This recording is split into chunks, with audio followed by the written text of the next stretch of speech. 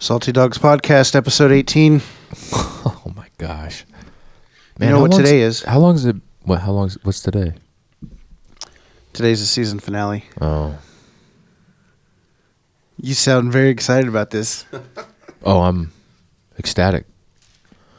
I can hear it in your voice and I can see it in your eyes. That this season is rolling it on up, laying it on down. You were going to ask how long we've been at it? I was going to ask how long it's been since you and I have been together. Oh, gosh. In the same room. It was probably the last podcast. The last podcast. Wow. I think. That's discipleship right there. At its finest. And consistency. Yeah, consistency. Did we introduce you yet, Joel?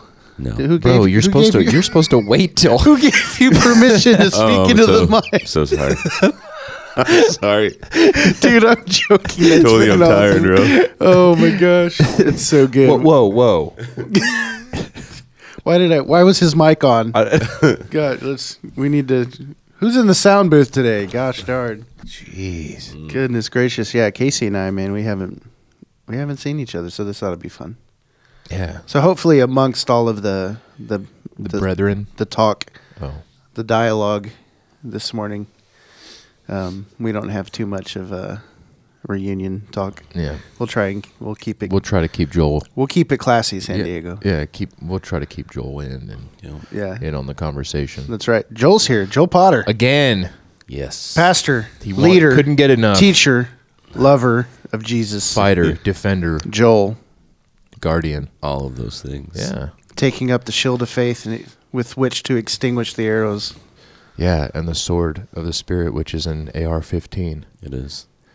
Oh, I mean, no. He just went. not. Wait, It's not. He just went political. We're going with a word here. Hey, don't you remember The Salty Aren't you Dogs glad- podcast is not a political podcast. Aren't you glad that Paul penned the famous Spirit-filled Don't words? do it.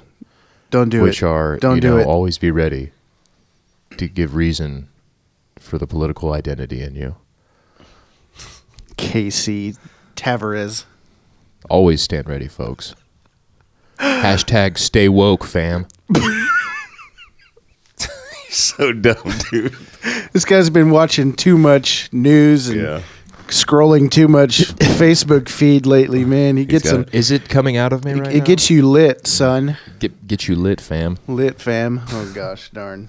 Cool, man. Joel, it's good to have you back, dude. We had the last time you were on was an awesome podcast, and we had cool. It was really good. So Casey got rocked. It was good stuff. did I? I don't remember that. Wow. So Just kidding. That was real good. I'm kidding. Real so good. it didn't have an It effect, was Joel. good. How about No, that? It was good. That was a good one. I liked It was really good. Mm-hmm. Joel, Yeah. How are you? Great. That's it. Good. he's Good. tired. Things are well.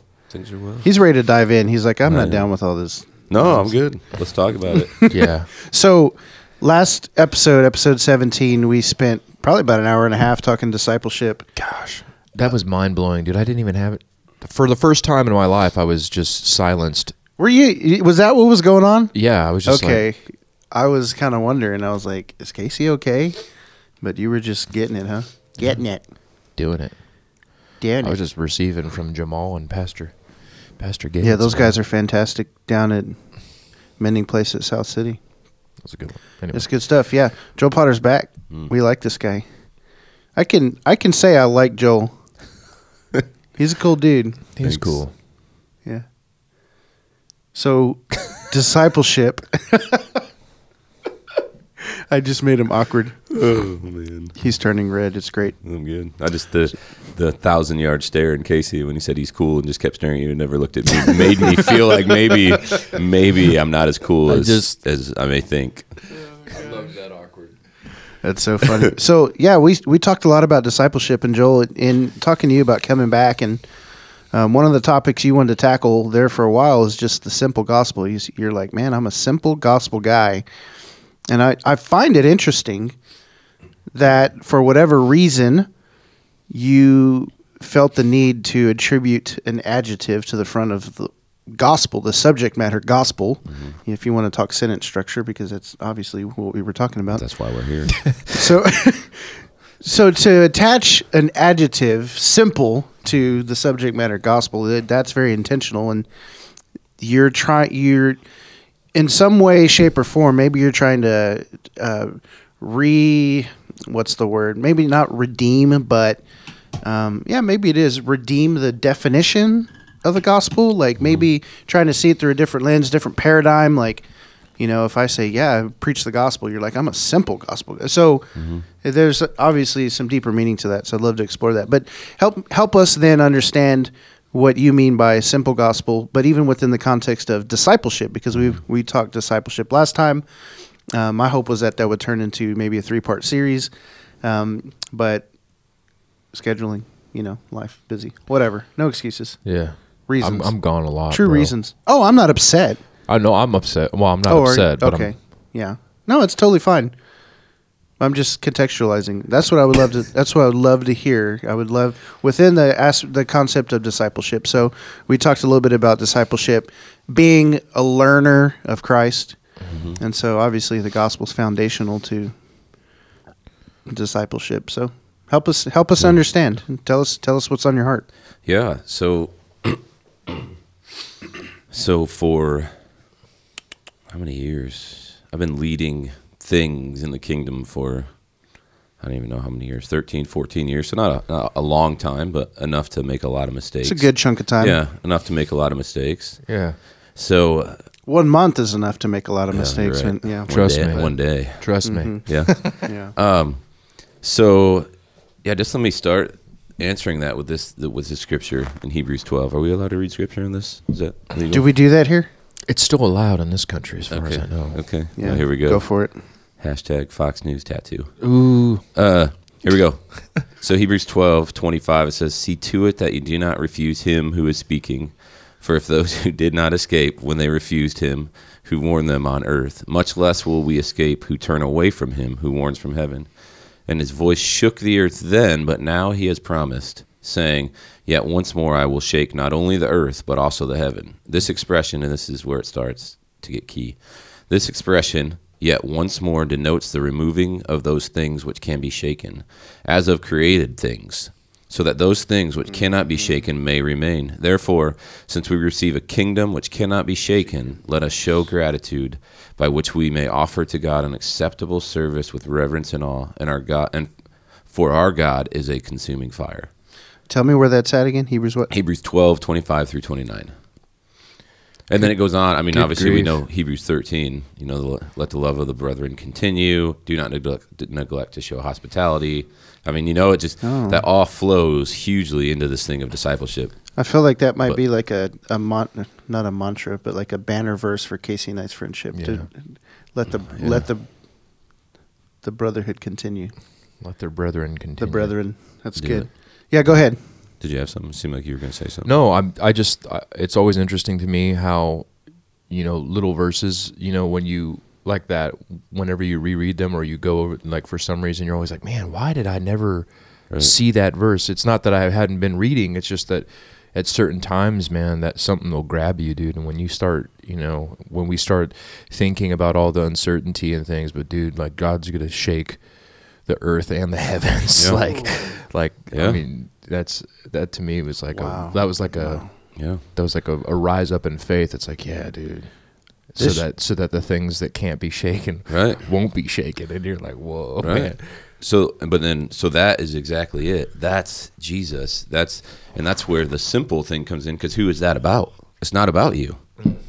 It's about him. He's going to do the shaking. He's going to remove so we need to get released of this yoke that we're putting on ourselves of sinlessness, that, I got to stop sinning. I get it. Like, we can't just go out and sin habitually and trust in the grace of the Lord. I don't believe that's a correct view of grace. But we see this, and we see that I've always been Psalm 46:10, which is quoted all the time, I think a lot of times out of context, and they don't finish it. This is one of my, let me digress for 1 second. Often people quote part of a passage, and it just drives me nuts because it doesn't get the totality of it, and it makes it about you, not about him. And so I'm going to go further into that later if you guys let me. But Psalm 46:10. We'll allow your religion. Thank you. Psalm 46:10. See, in NASB it says, "Cease striving and know that I'm God," but a lot of translations say, "Be still and know that I'm God." I love the cease striving. Yeah. cease striving, know that I am God. But then we stop there. But what does it say right after? It says, I will be exalted among the nations. I will be exalted in all the earth. So it's about him. It's not about us. And that's where the simple gospel comes in. It removes us from the equation, plugs him in as the head, and then we come in our right place. And so I got way more to go in that, but if you want to... No, keep on going. Okay. Dude. So then just think about Matthew 6. I'm a scripture guy, so I think about Matthew 6 in the Lord's Prayer. So real quick, just help us understand deeper the statement, it's not about you. Okay, that's where I'm going. Oh, okay. Yeah. Okay. Yeah. Good. So when it's all about Jesus, we have to figure out what that means, right? Like kind of what you're asking. Yep. So we need to know the heart and the character of God from the beginning. Would you agree? Yes. Like we need to understand who God was, which is the Trinity, which is all three of them from the beginning, right? They're creating us in their image, not in a image. Right. Right? And so Jesus teaches them how to pray. And this is so interesting. You need to look at the order that he teaches. And he always says he follows the order of the Father, the will of the Father, right? Always. So listen to how he teaches them. Just think about this. And this is stuff, I've never thought about this till recently, Casey. So like you said, like we read these things, and I mean, dude, we all know the Lord's Prayer, right? Everybody. Everywhere. And so listen to this. How does he start? He says, so do not be like them, for your Father knows what you need before you ask him. It's not about us. It's about him. It's not about Aunt Martha's hip. Bless her hip. I mean, bless the hell hip. Right out of that hip. Right. You know what I mean? But it's about him. And so, Father, I'm going to pray for her, but I'm praying for what your will is. And maybe your will is in that moment, I'm listening to you. And so we know that the revelation of the Holy Spirit is our helper in every moment. He's always with us. He won't leave us.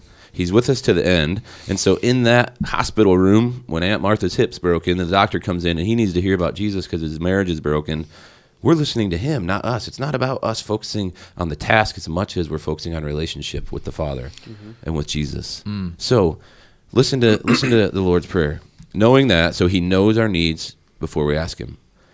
Pray then in this way. So we got a qualifier, right? He knows what you need before you ask him. Pray then in this way. Our Father who is in heaven. It's about him. Hallowed be your name, his name. Your kingdom come. Your will be done on earth as it is in heaven. Now, we are important in this process because he has created us to be in fellowship with him. Now it becomes about us. We get this part right. Now it becomes about us. Give us this day our daily bread and forgive us our debts. We also have forgiven our debtors. And do not lead us into temptation, but deliver us from evil. For yours is the kingdom and the power and the glory forever. Amen. Then he ends with, this is crazy, for if you forgive others for their transgressions, your heavenly Father will also forgive you. But if you do not forgive others, then your Father will not forgive your transgressions. Dude, who is this about? And that's Jesus. This is Jesus. Saying that to you. Right? Then, dude, I got a lot. Don't let me miss Luke 7 after that. It's good. So then, load it up, dude. I'm going, bro. Because then we're going to start firing. And this is my thing, bro. I mean, this is, and I know you guys are going to get on it because this is amazing stuff. Okay, so then think about the 10 Commandments. So I'm reversing, right? So the heart of the Father doesn't change, right? Yeah. In the church, if I can be real, we have changed the heart of the Father so many times. Oh, it's this, it's that. It's even this discipleship word, man. I'm a little leery of it because we use it as a program and as a system. Like, and even you guys, and this is, I know you were joking, but you haven't talked for however long, and you're like, oh, that's good discipleship, isn't it? Who says it's not? And I know you're just kidding. But for real, who says it's not? It's like, oh, no, I gotta meet every week, and I gotta text you all week long. Whoa, there's that burden, right? No, but that was from the heart, though.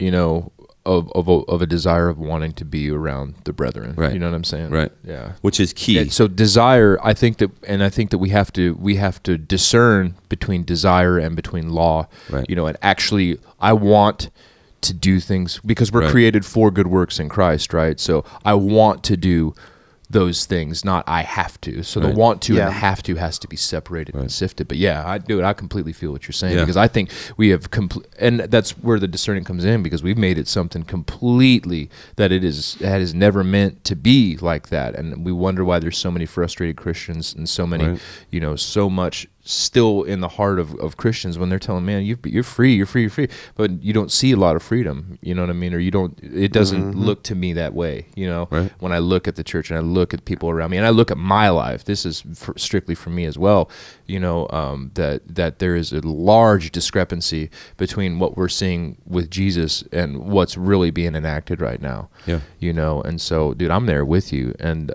just lately I've been like, this verse that's so funny to me is because when we were driving back from Colorado, we went on our anniversary trip, and the entire trip it was in my mind, man, be concerned only with the kingdom. The rest will come, dude. The rest will be added to you, right? And so the kingdom mind, keep your mind fixated on the things above. It's so easy, right, to keep our focus on the things of the world here, like everything from, I got to get this money, or baby needs diapers, or whatever. I'm not saying the baby doesn't need diapers, but I am saying it's really easy to lose focus and lose distraction. And the simple gospel, man, like, dude, we need to really shed some things off and go back to what it was, right? Like, and really take a step back. And I was talking to Jason about this. I was like, man, like, the more and more I think and I ponder these things, like, the more and more I feel like a reformation is needed, in our churches.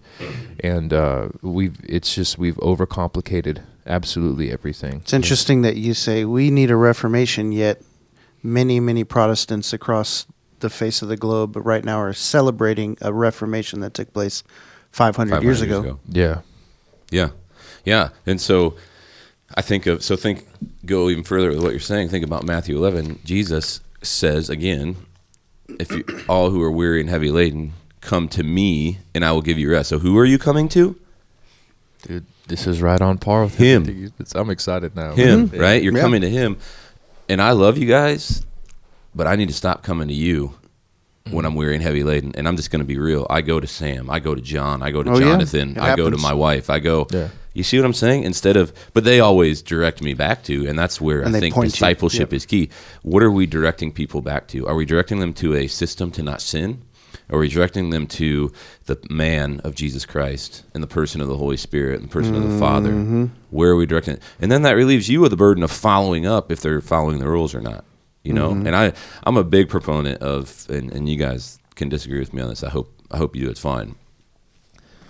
Like I stopped laying out all these rules and regulations for people. Even, dude, we walked. I'll be real. We used to be pretty controlling, and I think our hearts were right, but it was like that. And I got to be careful because I don't want to condone sin, but we had people get saved and they were living together and they weren't married, and it was like immediate. Like that moment they gave their life to the Lord and we're like, hey, you got to move out. Instead of just giving it a second, talking about the sin of sexual relationships out of marriage and talking about what that looks like, there was no concept of like, well, you could probably live in the same house now. It's going to be really hard, but giving them the choice instead of saying, hey, you need to get out, saying, hey, here's what this looks like and here's what this can lead to and here's the heart of the Lord in this. Bless you. Let's pray.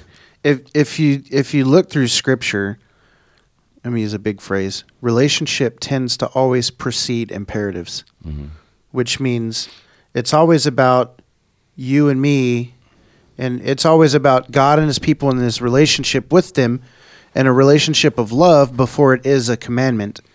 And so Paul in his epistles will lay out, like, you're in Christ, you're loved, you're set free, you're holy, you're a royal priesthood, a holy nation, you're loved. Right. There's no condemnation. Therefore let us rid ourselves of X, Y, and Z. Right. And I was just reading this scripture too. Like, hey, man, put those things off to put them away from you and put on, the new. But Paul was trying to set the precedence of an understanding of a love relationship with Christ before he then gives these statements of stop living with your partner. Right. And so what we've done then is we've jumped the gun and we've not taken the time to disciple or explain the simple gospel, right, and relationship, and then say, therefore, because of this, right? This is how we should.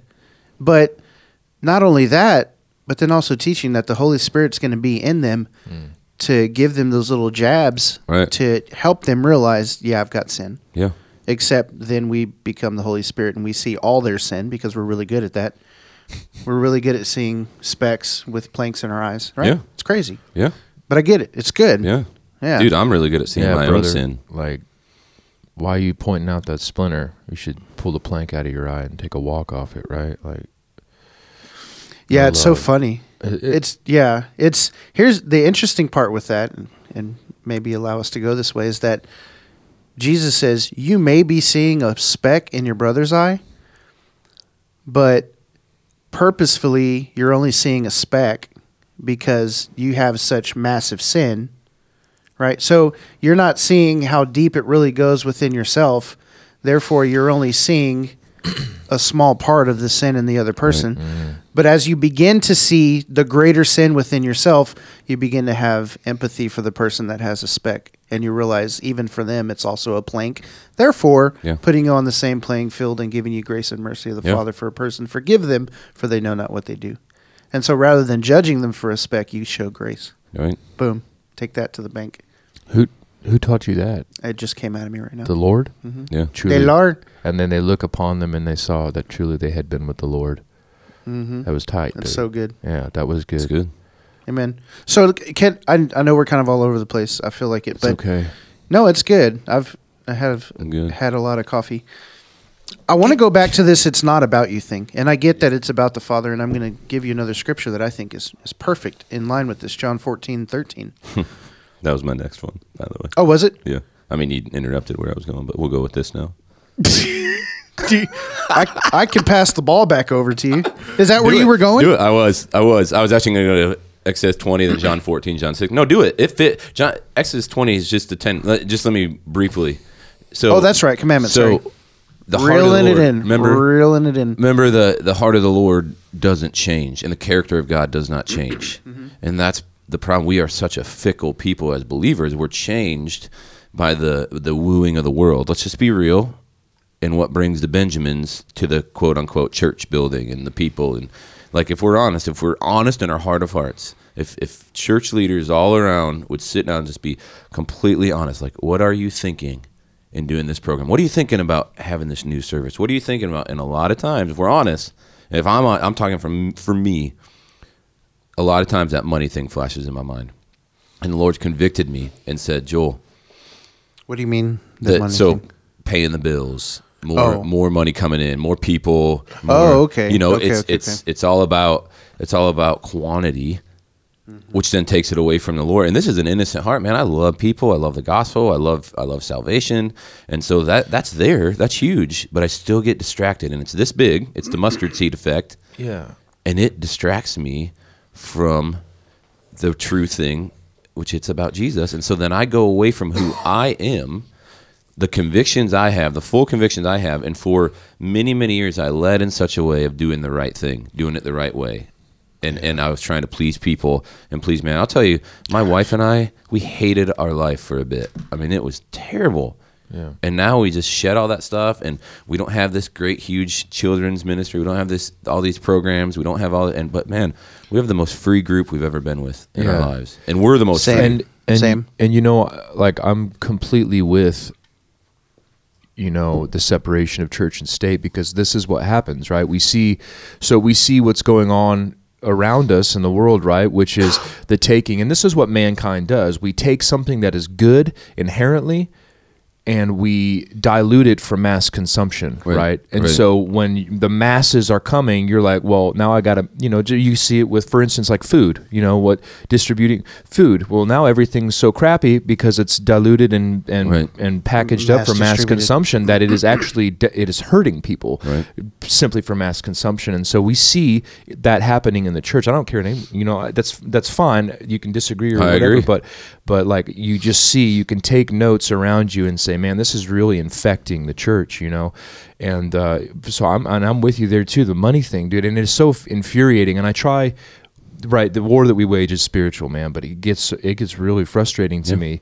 when you see churches like that, and but their fallback is, well, people are getting saved. Yeah. And you're like, It's pragmatism. I know. It's like, that's not right though, man. Like, Right. you know, you're teaching, like, the things that you're instilling in people, like, even, and I know that we shouldn't go so far as to, like we were talking about, like, oh, you need to move out like right now. Right. But at the same time, we can't, you know, continue to be like not willing to step on people's toes or whatever, or you know, open to all, or in all seekers and all comers and all these things, you know, because like there's a sickness right now, and I think that it needs to be taken care of. And I think that the more that we back away in the name of giving grace to other people, look, Yeah. I think that enables them to keep living in that life, you know. Yeah. But in what you were saying though about the love, like it's all got to be coming out of a love. But Yeah. man, like it's deep right now, man. Like it's. And I ponder these things, and it hurts my feelings. You know what I mean? Yeah, it is. Because Yeah. it's like, it's sad. It's like, it almost seems like a problem too enormous, right, to be handled, except for by God shaking the heavens and Right. the earth, you know? And he will. And He he will. shall. He's cleansing her through the washing of the word Yeah. to present her Yeah. blameless and as a radiant church. It's Yeah. it's already happening. Yeah. It's happening.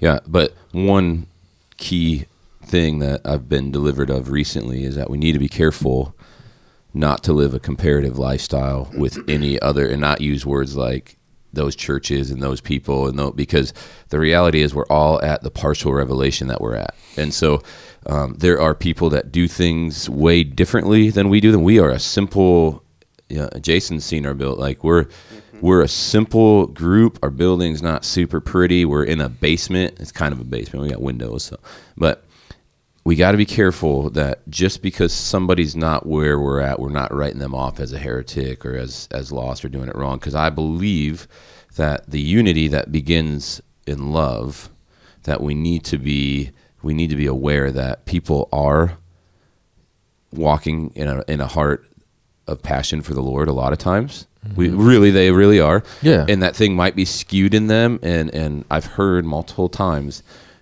people that are convicted when I talk to them about the simplicity and getting away from this money machine and they're doing the things. I mean, they're like, man, you're right.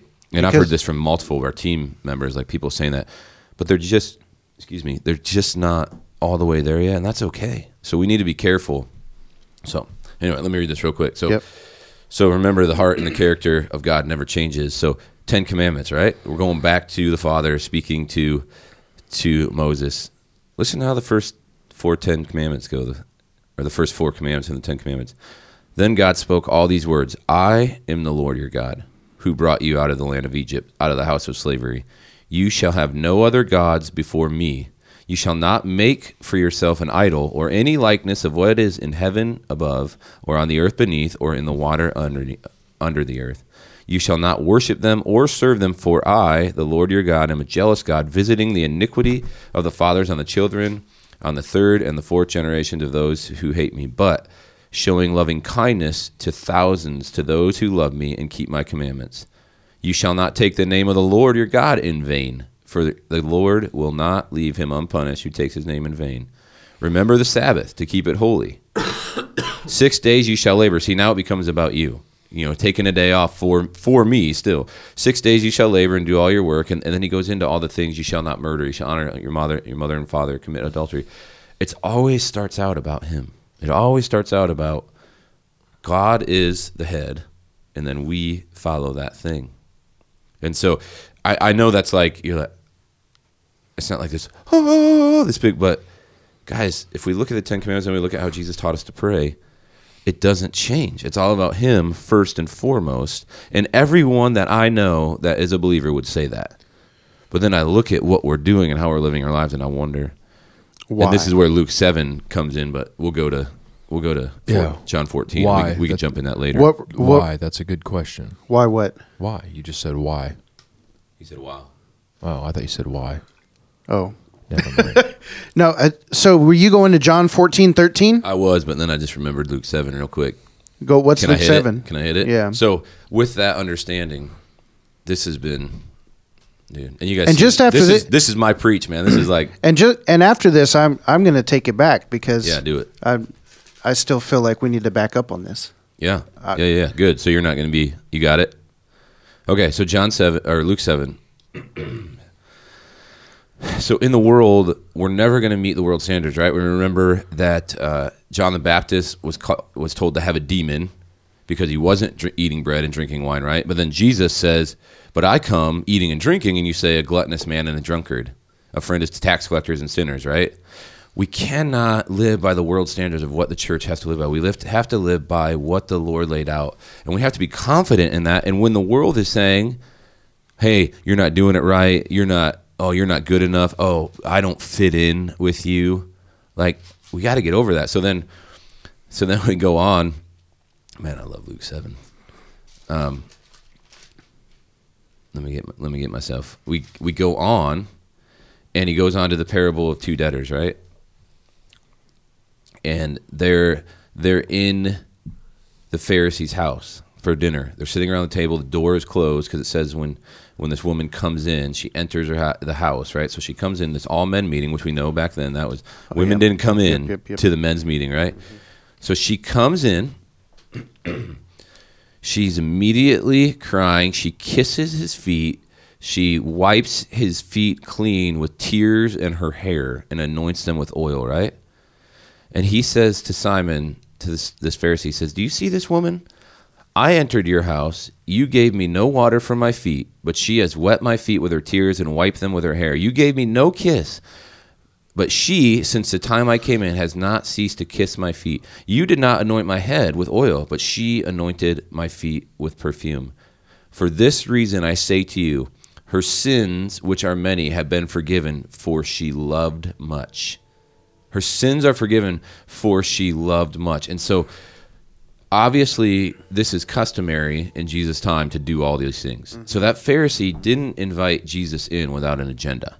Yeah. He didn't trust him. He didn't love him. He invited him to dinner and said, hey, come and sit around my table, but didn't give him a kiss, didn't anoint him with oil, didn't wash his feet, didn't give him water to wash his feet, did none of that. There's no love. This woman, this prostitute, because it says she can't her hair down, assumedly Mary, we don't know, comes in, immediately does all these things to him without question. She's focused on him, enamored with him, and in love with him. And so I ask myself, am I the Pharisee or am I Mary? And I think, gents, I'm the Pharisee a lot of times. I have an agenda. You got to figure this out. You got to come through. If the Lord comes through, okay, this thing, or if more people get saved, we'll do that. And if we can just simplify it, just like Mary, she walks in, one, uncomfortably. She breaks the bounds of the law. Like, women aren't allowed. Jesus knows no social bounds, right? He talks to the woman at the well. She says, what are you doing talking to me? We got to get over these social bounds that the world has put on us. Yes. And we know she walked in with no agenda but Jesus. And guys, I'm not there, but I want my agenda to be only about Jesus. For real. Like, I want to get over Jesus' life. I want to get over all of the disciple nation. I want to get over all these things as having any precedence over Jesus. And I want all those things to fall in line. Yes. Right. So this is a huge one to follow up all that, the heart and character of God that never changes, and it's all about his love, and that's why he came, and that's where the simple gospel comes. And we can all agree, and I'm not going to go into it, but we can all agree on these few things about Jesus. Yeah. Who he is, what he did, why he came. I think every believer in the world can agree on those things, and then let's leave the theological bounds out there and say, hey, I think that's a good point. I don't agree with you, but hey, let's agree on this. Let's agree on this. Let's be like Paul in Romans 15, 18 and on. I can only preach and teach. I don't want to do anything but know Jesus. Right. I have purposed myself to know nothing except for nothing among you except for Jesus. Right. And so that's what we're coming into with our agenda, right? So with our agenda, we have, and man, like I've been reading this book lately. It's called Abba's Child by Brandon Manning. Anyway, he's talking about just the depth of the false self, the flesh, that sin nature inside of us, and how deceptive, it can be, and how deep down that can be. And I'm still hung up on the plank in the eye, and what the Lord said through Jason about that. Like, it is deep, and we do have to take a large large look down on the inside. And sometimes I feel, and this is just where I have been lately, but I just feel that it's relative to what we're talking about is, man, I've been trying to accept, right? So we cannot have, like, everything that becomes illuminated, right, becomes a light.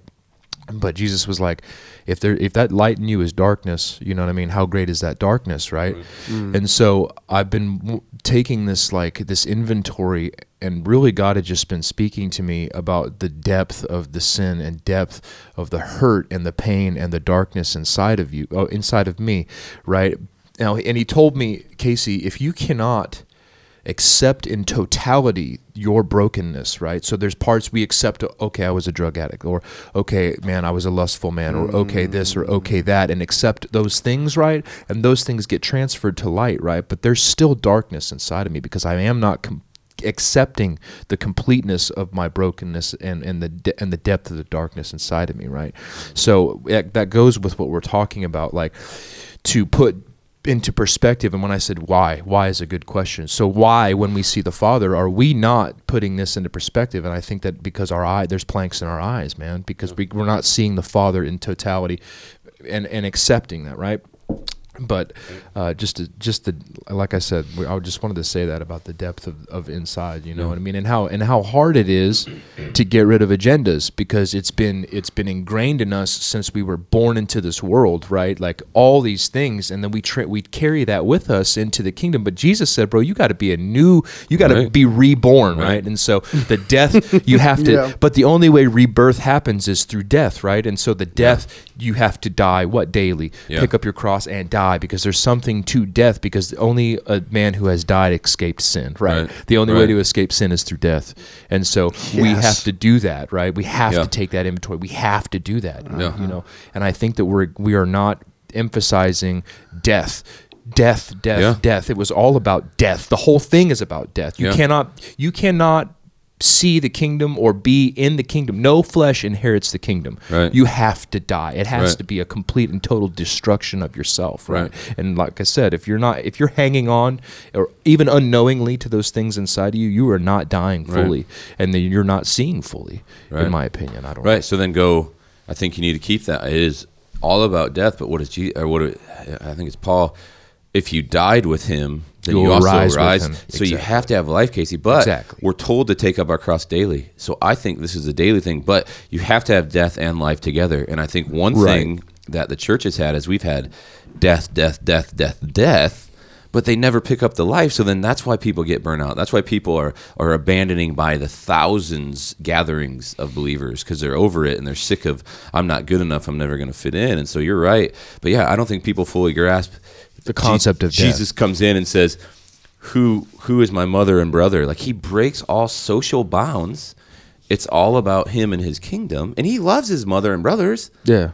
But they're not what it's about. It's about the will of the Father, and that's why he's there. And so I think this goes along, and then Jason, I'll secede to you, bro.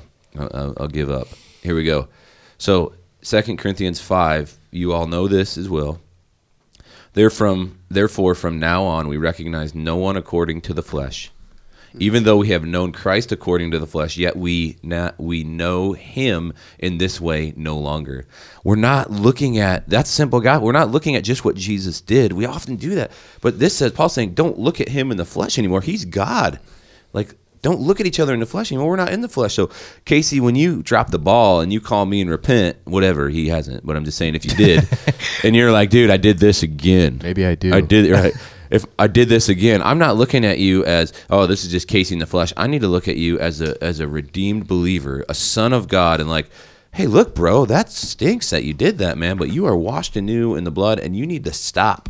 You need to stop living that. You need to stop living in that death, and you need to pick up life after the death. One, you need to die, get over that thing and just say no, and then pick up life, and Jesus will bring that healing and that redemption. He's the healer and redemption. No program, no discipleship meeting. There is no program. It's him. There is no program. Right. So in discipleship, I need to lead you. I'm just saying, I need to lead you to him, not to what I think you should do to stop doing whatever. Stop looking. I mean, obviously, let's get it out there. Porn is a huge thing that's killing men.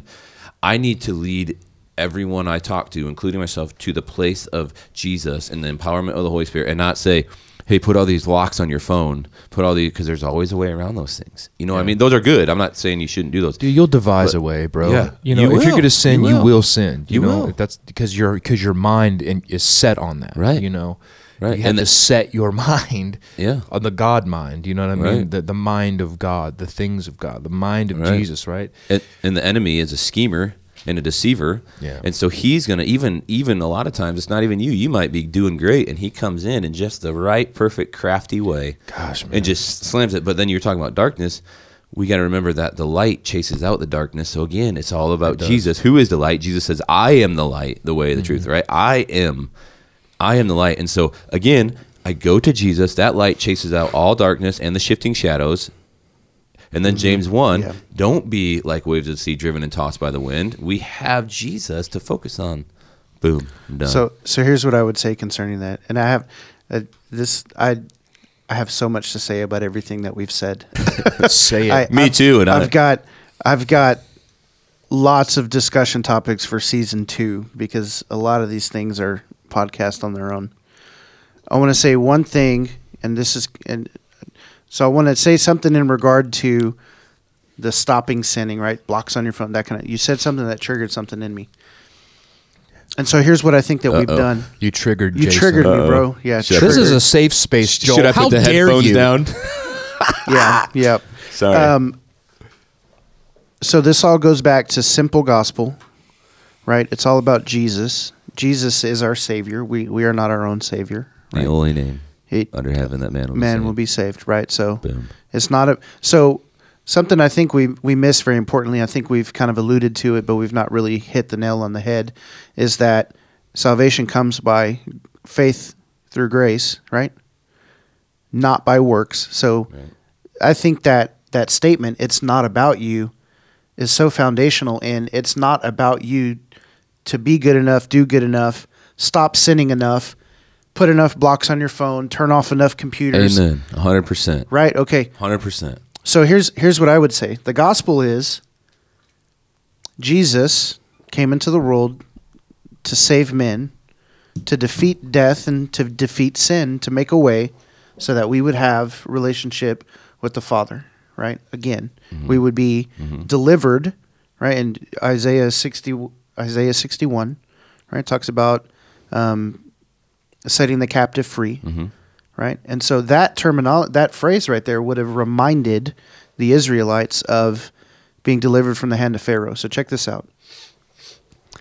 In the land of Egypt, the people were under slavery, and they were under tyranny, right, of Pharaoh, and they were being beaten and made to work, right? So the main thing was that they were slaves and they had to work. And so I think that's indicative of sin and how we feel like we have to work to overcome that. Anyways, so they cry out to God, and God, as he reveals himself to Moses, he says, "I've heard the cry of my people, and I'm going to use you to deliver them." So we know that Moses led an exodus out of the land of Egypt, which means he led an entire people group away from bondage and slavery. But it was by the hand of the supernatural, which God watching over them.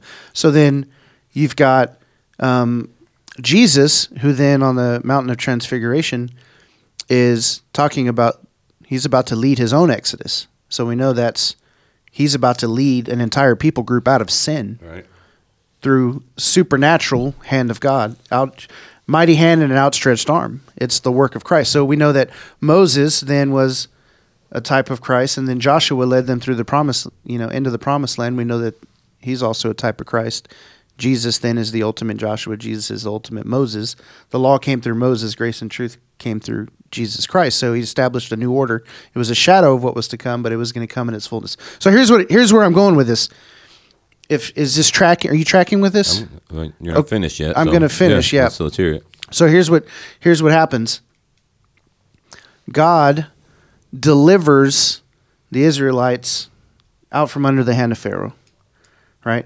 Jesus delivers us out from under the hand of Satan, essentially, in sin, this lifestyle, this being burdened by this sin. So does it make sense to fortify walls, to erect walls and try and fortify your city in the land of the oppressor? Would it have made sense for the Israelites to try and build walls to keep the enemy out within their camp, within the land of the enemy? That's foolish, right? Okay. How does that make sense? It doesn't make sense. So what happens then is that then they move out of the land of Egypt, they moved into the promised land, and then they build the city, and then they erect the walls. So now they're out of the land of the oppressor, and they're in a place of freedom, and then they fortify the city. But what we try and do as Christians is we stay in our belief system under the power of sin and try and erect and fortify walls within our life. And we try and lock our phones. Mm-hmm. We try and throw our computers away. Mm-hmm. We try and do good and be good and set up all these boundaries and do all these things. Yet we've not been fully led out of the land of sin in our belief, right? I mean, we say we believe it. Are you free in Jesus? Yes, I'm free in Jesus. And so I think we get it wrong sometimes. I think it's good to fortify walls. I think it's good to do things to try and work to overcome sin. But if you're depending on those works not having fully come to the realization that you're free in Christ, well, then you're fortifying walls in the land of the enemy. You see what I'm saying? And so I think this is what we've done. I think this is what we do. We work and we try and we try and we try and overcome. We do these things, but what we need to do is rely on Jesus at all times. And right? So the people who cried out, they were powerless to rescue themselves from the hand of Pharaoh. And the simple gospel is you are powerless while you were still what? Yes. Powerless. Yeah. Christ died for the ungodly, right? At just the right time, Christ died for the ungodly. While you were still powerless to do anything to change your life, Jesus shows up and he rescues you. Ezekiel 36:27. It's one of my favorite verses because I've literally wept this in prayer out loud to the Lord, kind of angry at him. Mm. And I've said, he says, I will sprinkle clean water on you, and you shall be clean from all your uncleanness, and from all your idols. I will cleanse you, and I will give you a new heart, and a new spirit I will put within you, and I will remove the heart of stone from your flesh and give you, a heart of stone from your flesh and give you a heart of flesh, and I will put my spirit within you and cause you to walk in my statutes and be careful to obey my rules. Check this out. You shall dwell in the land that I gave to your fathers, and you shall be my people, and I will be your God. What was the land that he gave to his fathers? It was the land of the free, not the United States of America, but that promised land outside of the land of the enemy. It's sin that overcame us. He said, I'm going to do this, I'm going to do this, I'm going to do this, I'm going to do this. And there's times where I'm so upset because I'm like, Lord, I haven't overcome this. You said you'd put your spirit in me. You said you'd give me a new heart. You said you'd cause me to walk in your statutes. Please do that. Right. I'm here. Right. Please do that because I can't. The gospel's not about you. You can't. Not at all. You cannot. But not Jesus can, and he will. Yeah. And he wants to. And in those times where because I feel the same thing, man. Like I get so upset with myself or with situations around me that, or falling back and, or messing up again in the same area. And you're like, why can I just not do this right? But man, I have that vision of Paul, asking God 3 times, please, take this away from me. Man, and God's answer is so profound. It's not try harder. It's not, well, I'm pretty upset with you and you need to keep working at it. He's like, dude, this is going to be with you. This thorn is going to be with you. Strictly what he said. I mean, basically, when he boils down to, this is going to be with you. Sorry, but bro, like my grace is sufficient to cover that. Mm-hmm. He knows, and like that answer to me is so profound. It's like, he knows, I know it's sin in your life. I know it. But dude, like grace, man. I'm sufficient. I am God, right, like what you're saying. Cease striving. Yeah. And I don't think and I would also say that not only in that moment with that thorn did he say my grace is sufficient. We don't know what happened at the end of Paul's life.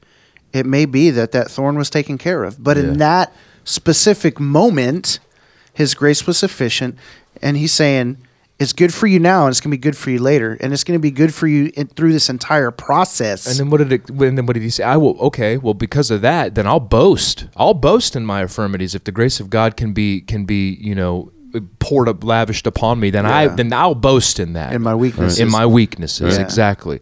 Right. So His grace, So good. blam. Okay, well, if that's the way it is, Lord, then I'll boast all about it. Yeah, man, I suck, dude, but the grace of God, So bringing it all back to simple gospel, like the word gospel means good news, right? It means good news. And so what's the good news, Joel? Yeah, dude, it's right here. So that thorn, Paul got it. It's not about the thorn. He's asking about it, and the Lord loves him so much that he recognizes the thorn. He doesn't say, "What's your problem, Paul? Are you kidding like, me? what thorn? Yeah, Really? Oh my goodness, dude! Really, bro? You've been shipwrecked. You've been beaten. You've been in prison. Are you kidding me? Are you kidding me? Really? I died for you. Are you an idiot? But listen. For the word of God is living and active and sharper than any two-edged sword, and piercing as far as the division of soul and spirit, of both joints and marrow, and able to judge the thoughts and intentions of the heart. And there is no creature hidden from his sight, but all things are open and laid bare to the eyes of him with whom we have to do. Listen, therefore, since we have a great high priest who has passed through the heavens, Jesus, he's named, the Son of God, let us hold fast our confession. Right here, boys. For we do not have a high priest who cannot sympathize with our weaknesses, but one who has been tempted in all things as we are, yet without sin. Therefore, let us draw near with confidence to the throne of grace, so that we may receive mercy and find grace to help in time of need. We have, so if I'm coming to you, I want to come to somebody. If I have a heroin addiction, I want somebody that's been delivered of a heroin addiction, because they know what my deal is. If I have a whatever addiction it may be, like, man, there's a lot of peace when you're going to somebody that gets that addiction. Jesus has been tempted in every way and came through sinless. So why in the heck are we going to programs and going to men and going to, when we just read this, we have a high priest that sympathizes with everything that we are going through and has been through them, yet without sin. Why in the world are we going to why are we reading so many books? Why are we not just going to him? Why? Right. Why? That's the thing. I think that's a simple gospel. And I think one of the answers is, and this is a tough thing to say, is that we don't believe in a living God. Amen. Amen. And if you can't love your brother, how can you love a God that you can't see? So that tells me one thing. It's hard. We can't see him. We can't even feel. Let's just be real. This feeling thing that we all say, like, I think it's God, but sometimes it's me. Sometimes I say, like, oh, I feel like God's doing this. And boy, do I mess it up and hurt a lot of people. Well, I said I felt like it was God. So let's just boil it down to faith, and let's leave it at faith. I was just about to say that he is who he says he is, and let's be hearers that don't delude themselves and do what he's telling us to do. And what does he say? If you follow my commands, you're doing the will of the Father. Let's simplify it down to the commands of Jesus. Yeah. For real, and there's about 50 of them. About 50, yeah. And do those things. Mm-hmm. And then we'll have this great redemption, and that yoke of slavery that's upon the church will be removed, and we'll be in this yoke of freedom and the man-pleasing, and let's go further than that, because, again, we talk about man-pleasing. It's not about them. It's not about us. We are released. Let's be released of this burden of ministry that we got to be all things to all men every day. Let's be followers and sons of Jesus right now, and let all of that take care of itself. I've taken up a mantra recently, and this may be like the 5th time I've said it, but I've said, I think the greatest thing that you can do for any individual on a daily basis is point them to Jesus. So, like, right here today, right now, in this place, in this moment, because with some people, your interactions are few and far between, right? But when you see them and you have conversation with them, I think that I think that every interaction is a divine appointment. I get that there are certain feelings surrounding, and certain feelings, events, and experiences that some would use to qualify a divine appointment. But when you're in the presence of a person, another living individual, that is an opportunity that specific day to point them to Jesus. Yeah. Because this, you know what drives me crazy is the statement, and I think I've been on this before, is the statement that God wants to do something great in your life. This is a true statement. He already did. Yeah. But yeah. Sorry. Well, no. He already has.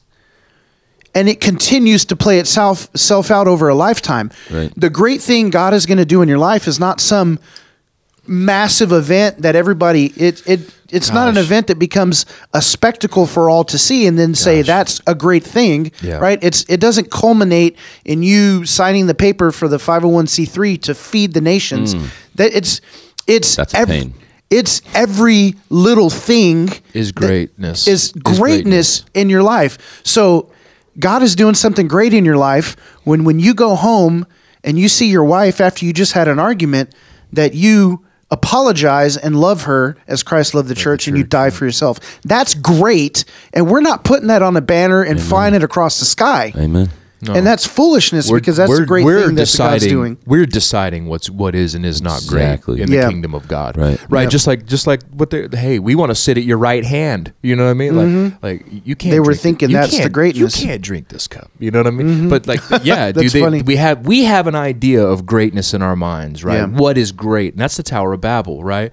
Like Yes, us that's the building. tower. Let's dude, build this. I will show. And dude, I fell into that for a long time, man. When I came back yeah. to the Lord, Yeah. the first words I walked into a church and the pastor looked me in the eyes, God's going to do something great in your life. And then this whole entire time I thought greatness in my mind was these things, right?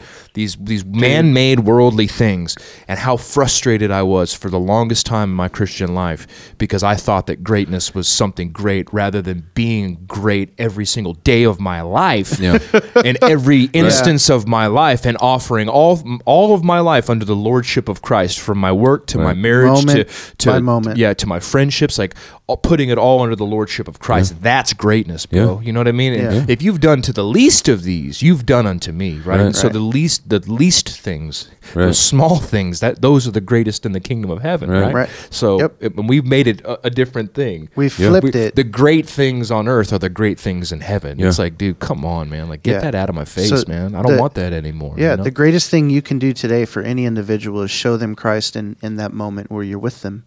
And think about it.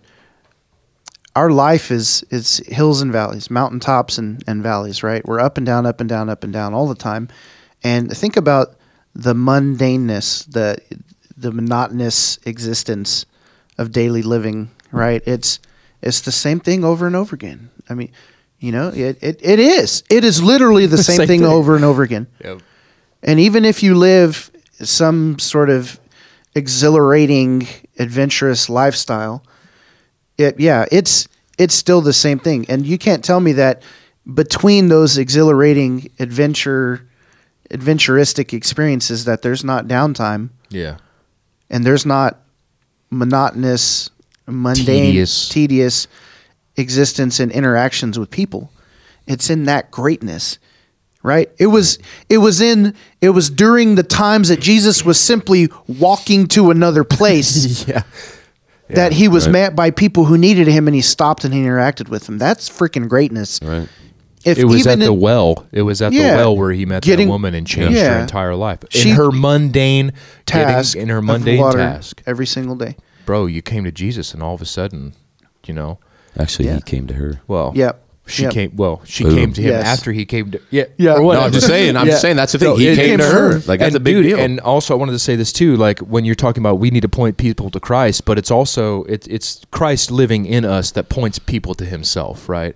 So we are to be like, we don't just say, "Oh, Jesus is the answer, bro." No, dude, be hospitable. Be an ear, be an eye for somebody, be a shoulder for somebody, you know.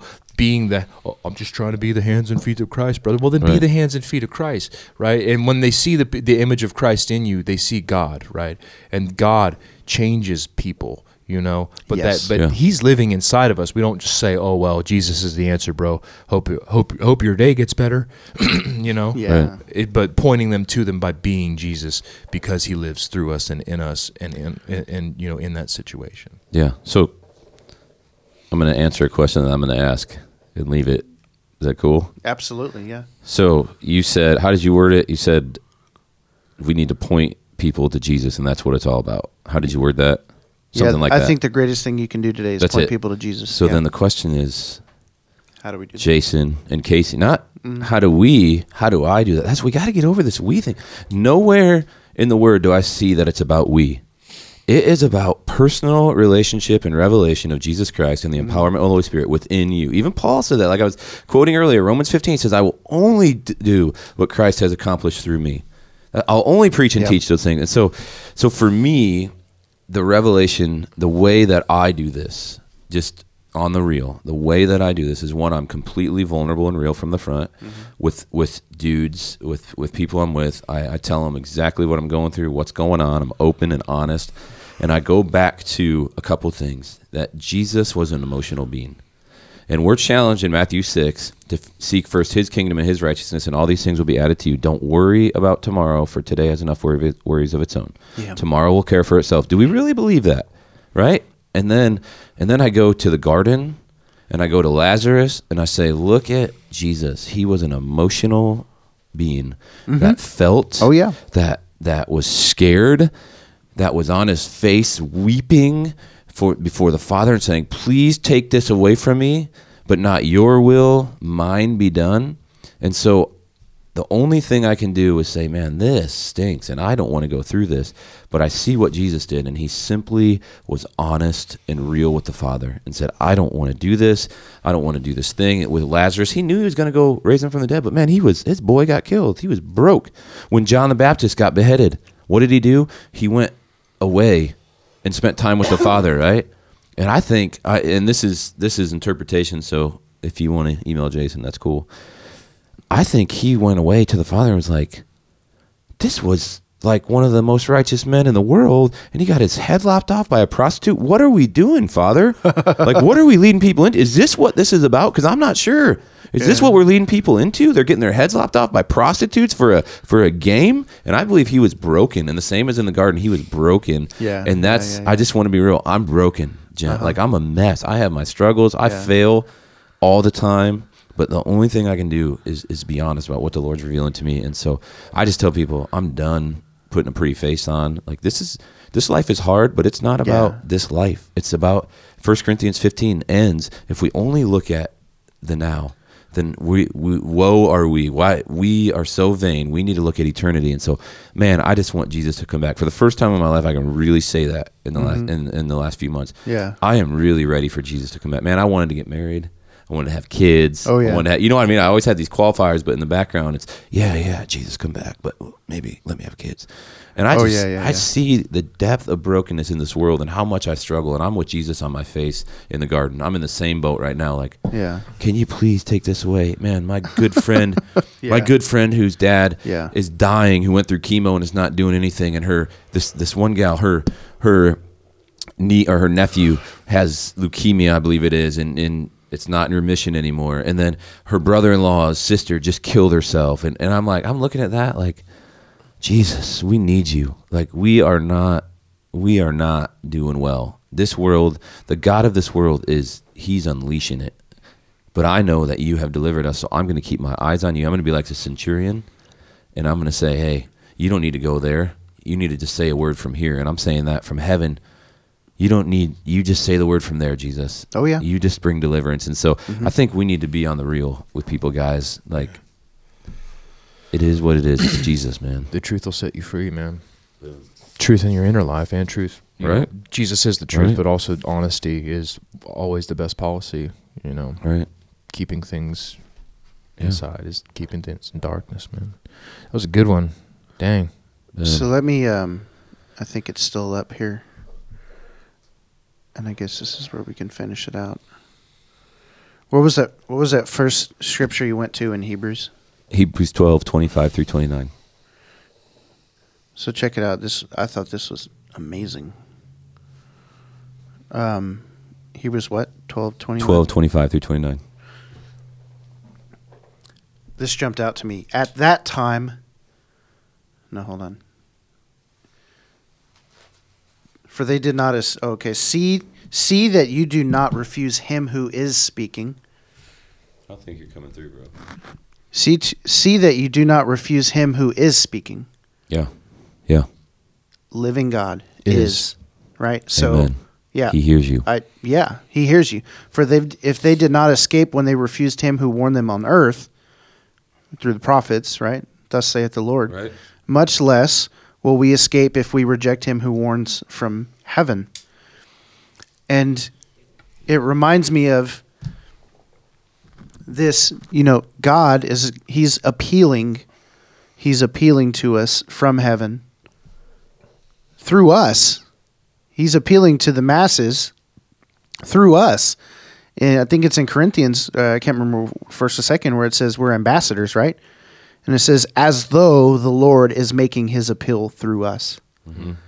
And so on this earth, simply put, this simple gospel in the context of discipleship is that God desires to make his appeal to people through us, through our testimony, through our belief in Jesus, right? And so evangelism then isn't this programmatic, monotone reading off of some script. I see that hand. About the truth of Christ, right? Yeah. I've been in churches where it was like, and we never want to close the service without giving you an opportunity to give your life to Jesus. If you were to die in the next 30 seconds, do you know where you would spend eternity? And it's a script. And it's in good intentions. But is God making his appeal to them through that moment? Is the heart of the Father present appealing? Is the heart of the Father present appealing to the lost person as a father would appeal to a child who's turned their back on him? Or are you just spouting some words? Yeah. Is it about God not spending eternity in hell? Or is it about the love knowing of the Father? who you're going to spend eternity with? Yeah. And knowing. I don't want to spend eternity with somebody I don't know. I'm going to be real. That sounds boring and sounds lame. I know Jesus, and man, he loves me. I want to spend the rest of my eternity with him. Right? Yeah. So what in the world, man, I almost said something. What in the world? Those things, I get it. Those things, like, or where are you going to, if you die in the next 30 seconds, where are you going to be? Like, what does that teach you? That's a yeah. What does that teach you? That's a terrible gospel presentation. Right. I'm just going to say it. It is. Is that the heart? I mean, God doesn't want you to spend eternity in hell. That's true, but tell me more about the Father's love. It goes so much deeper. It goes so much deeper than you're not going to go to hell. Like not going to hell is a byproduct of knowing God. Okay, right. That's not even the whole thing. Right. Like, but I'm not even going to get started. Yeah. Don't do this, man. That's boom. Don't do this. This, folks, is why we'll be continuing season 2.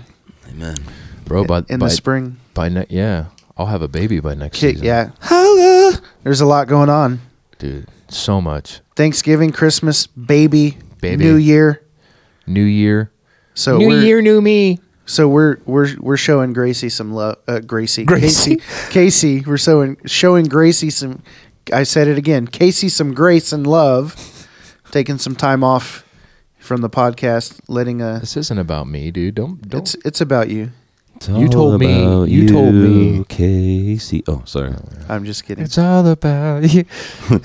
We should sing that. It's all about me. I mean, Jesus. They might as well be singing. It's all about. Coming back and it's to the heart of worship, and it's all about me. Oh.